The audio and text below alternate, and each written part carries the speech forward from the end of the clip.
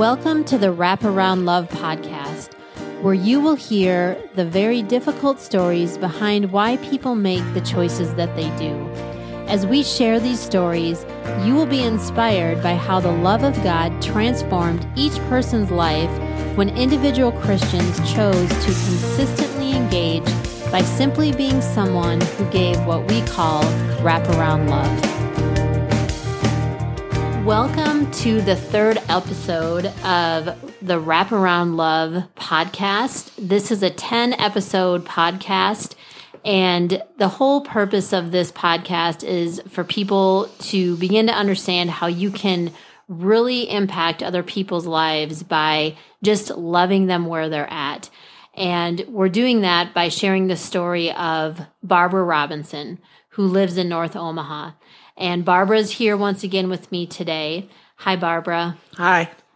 Are you still enjoying this? Yes, I am. That's good. Barbara and I are very good friends. We know each other very well. And so as we go through this episode, we're going to be asking some difficult questions. It might make you a little bit uncomfortable, but that's okay. Know that we trust each other, and we've really made the decision that it's important to understand the depth of this story and to kind of go beyond our discomfort, but then also to see how God intersects in really the deepest part of our pain.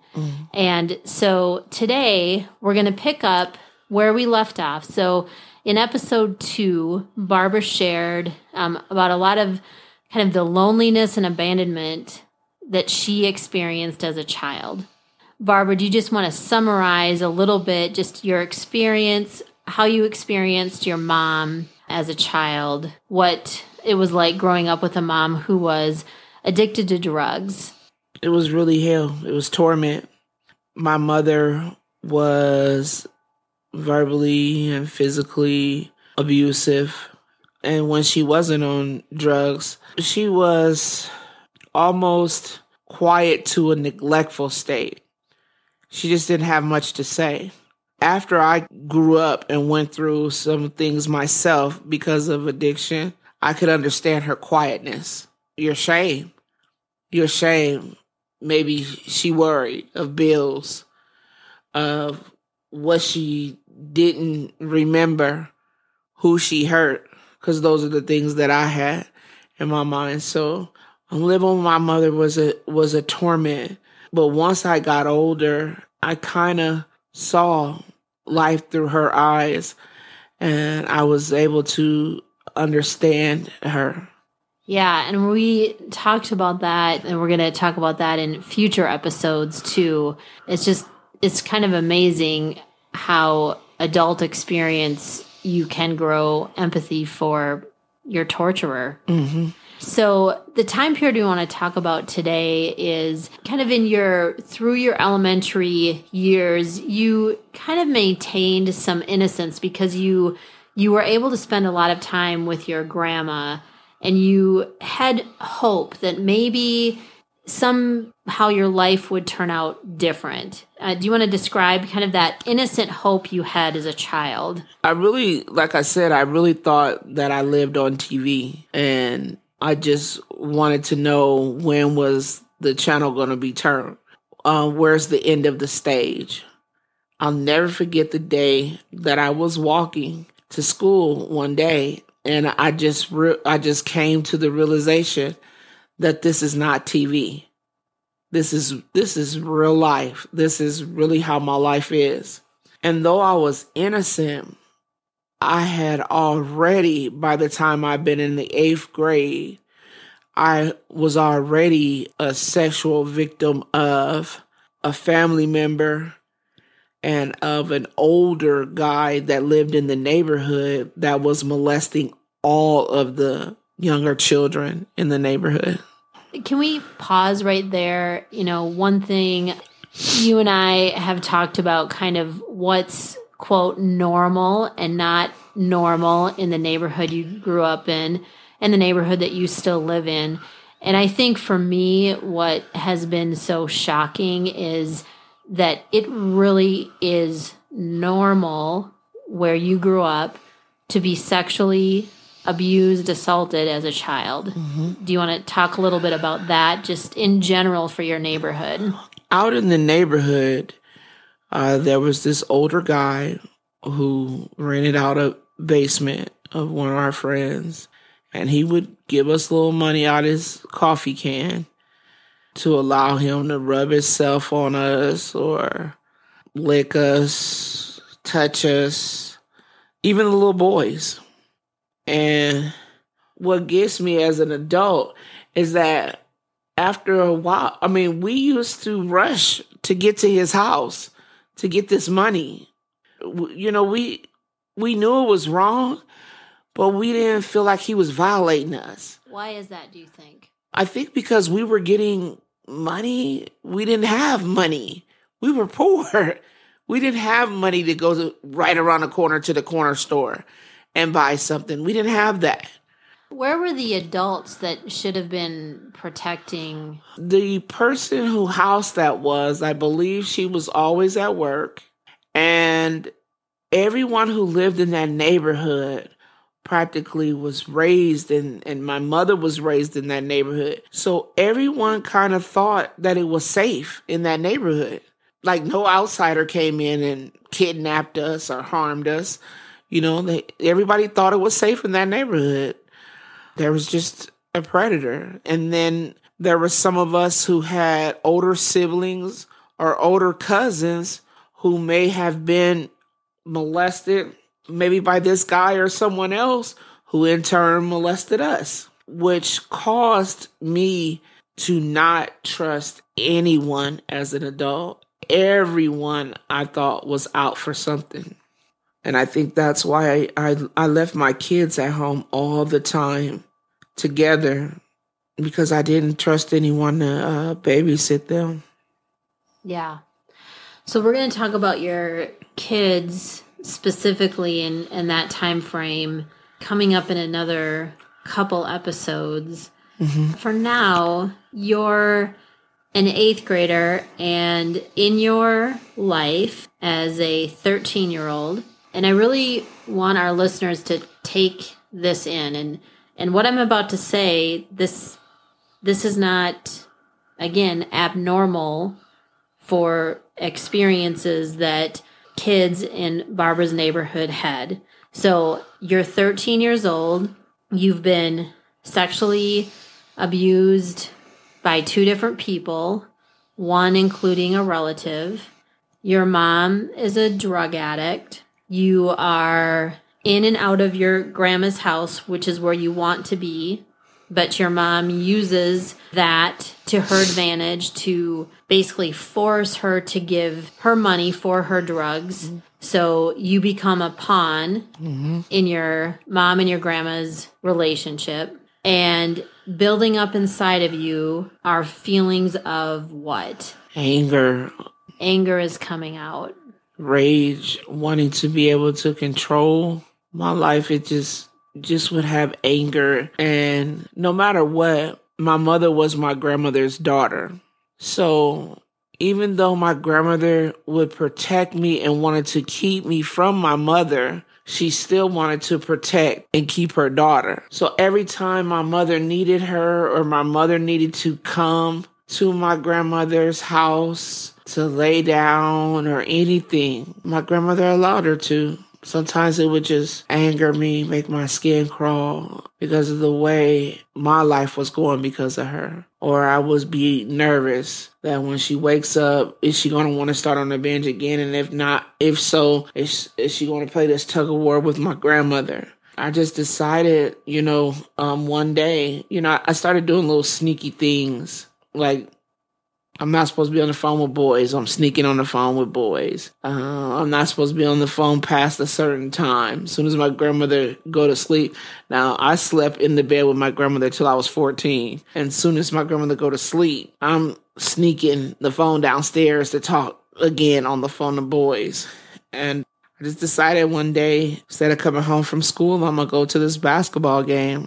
From that game on, my life changed. What happened at that basketball game? And this is your introduction into the gang life. Yeah. So what happened? I went to this game, and it was a regular game. It was a lot more people there than normal, and I didn't really understand why or pay attention at the time. And this was Crips and Bloods wasn't in Omaha yet. These were gangs that... What year was this about? Probably like 86, 87. Okay. These were gangs who would go out and dance together and wear the same shirt and woo the girls together or woo the boys together. And if they had to fight, they'd fight together. So here come, after the basketball game, neighborhood boys that I knew from my area called business boys, they got into this big old fight with these boys called Lords of Violence. And the Lords of Violence was from the Pleasant View Projects. At that time, I didn't know that. I didn't even know these projects existed. And I literally stayed on 17th Street and the projects was on 30th Street. But I still didn't know they existed.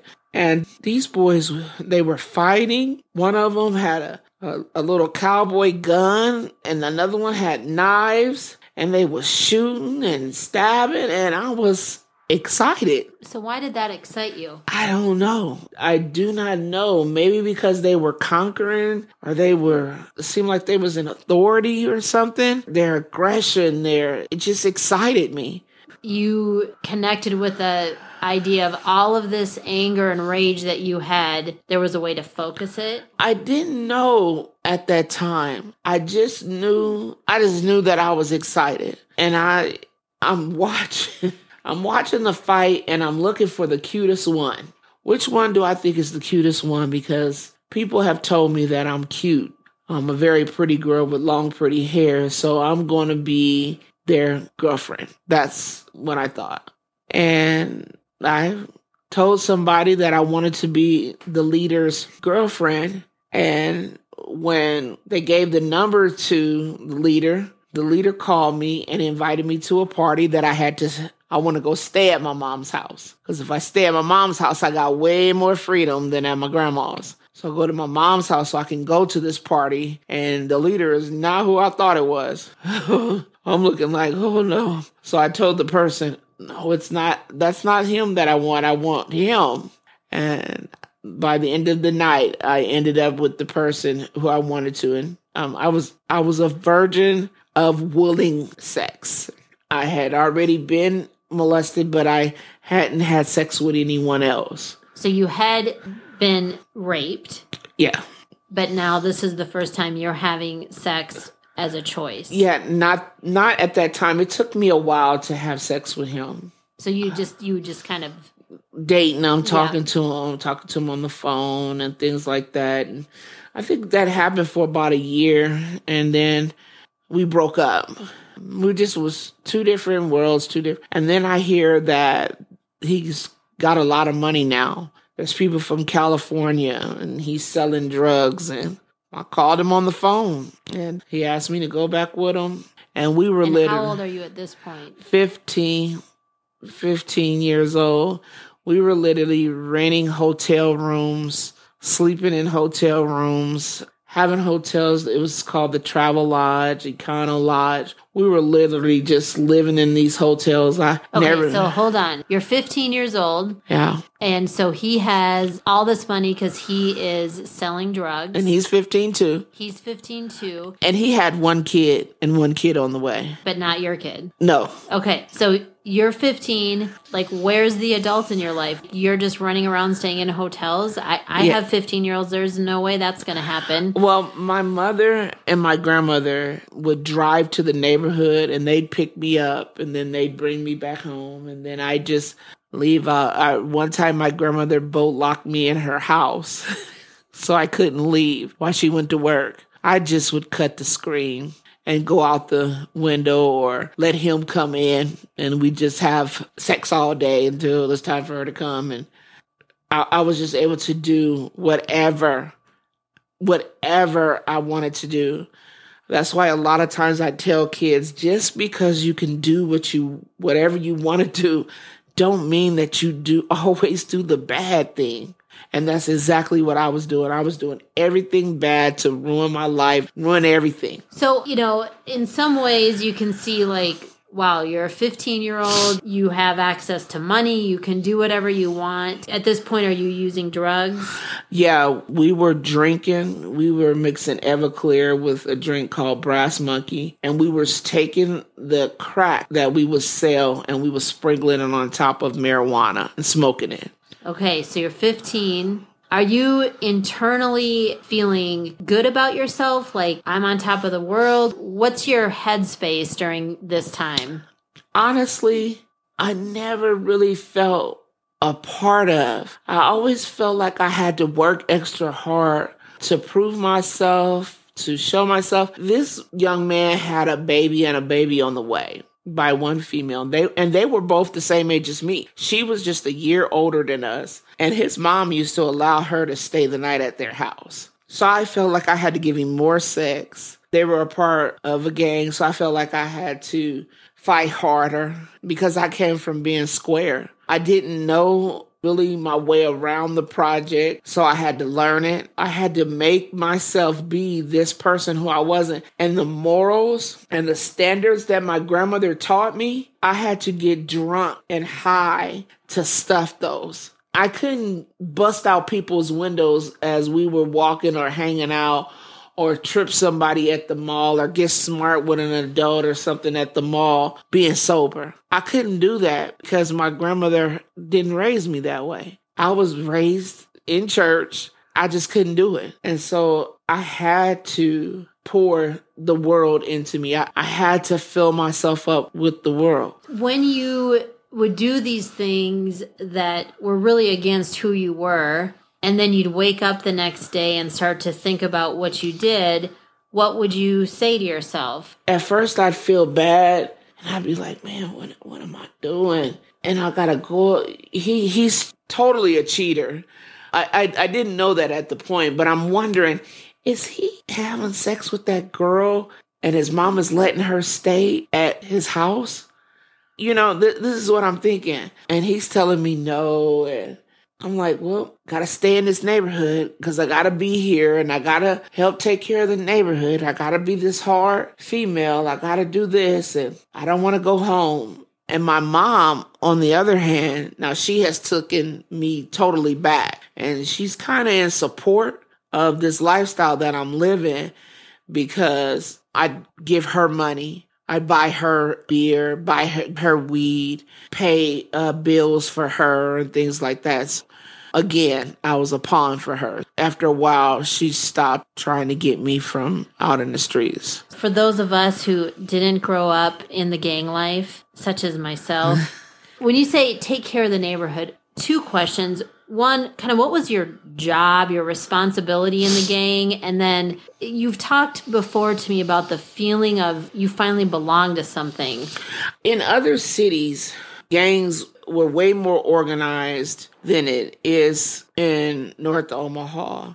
A gang that is well organized in North Omaha is flourishing with money. They are, because they're treating the gang as a business and not as a war zone. At this point... And the business is selling drugs? Selling drugs, doing whatever. Nowadays, a lot of gang members or former gang members, former gang bangers, because they'll always be labeled as a gang member, but former gang bangers are no longer selling drugs.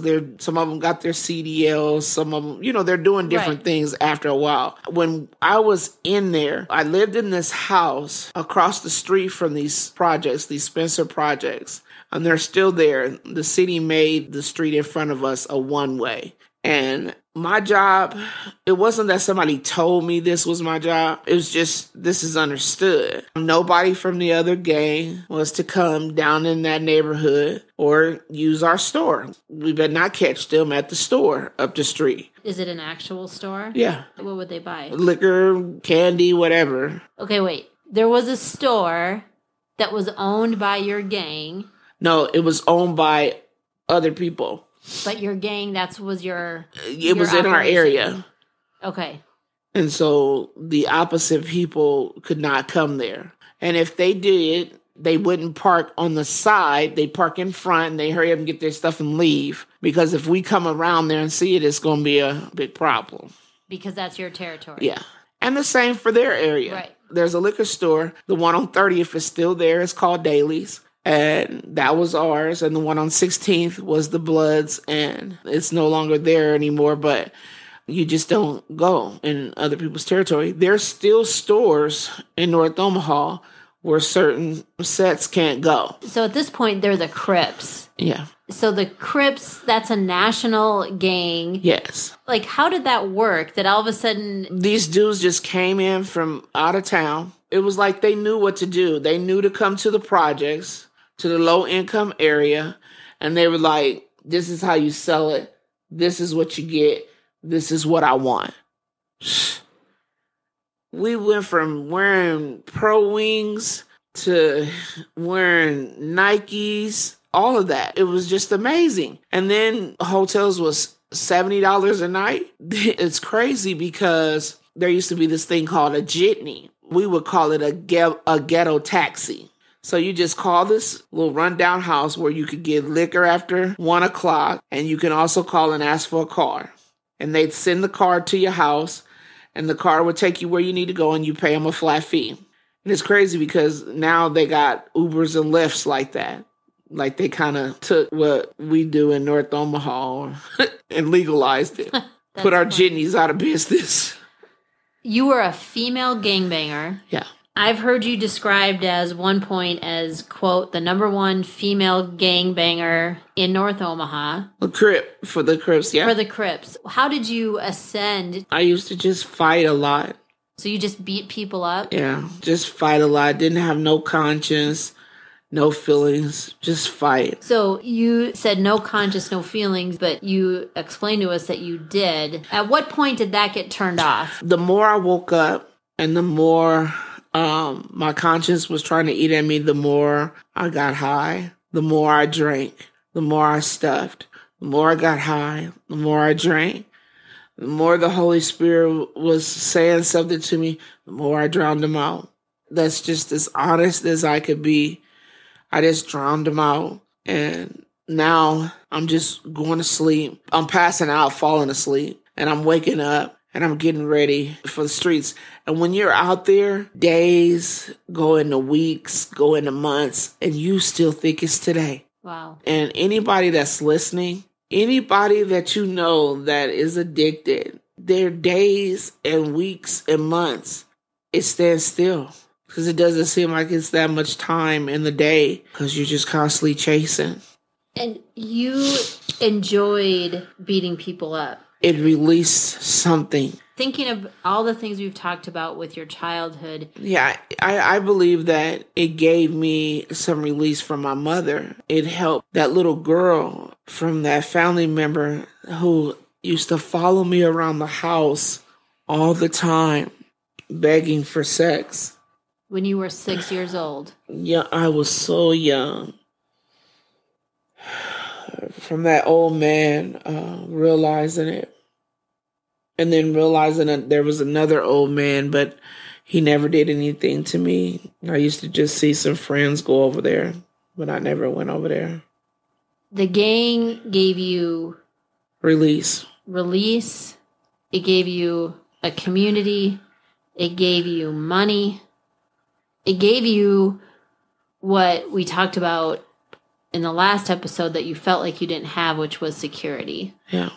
And it's crazy because I thought that it was giving me these things, but really it was taking those things away.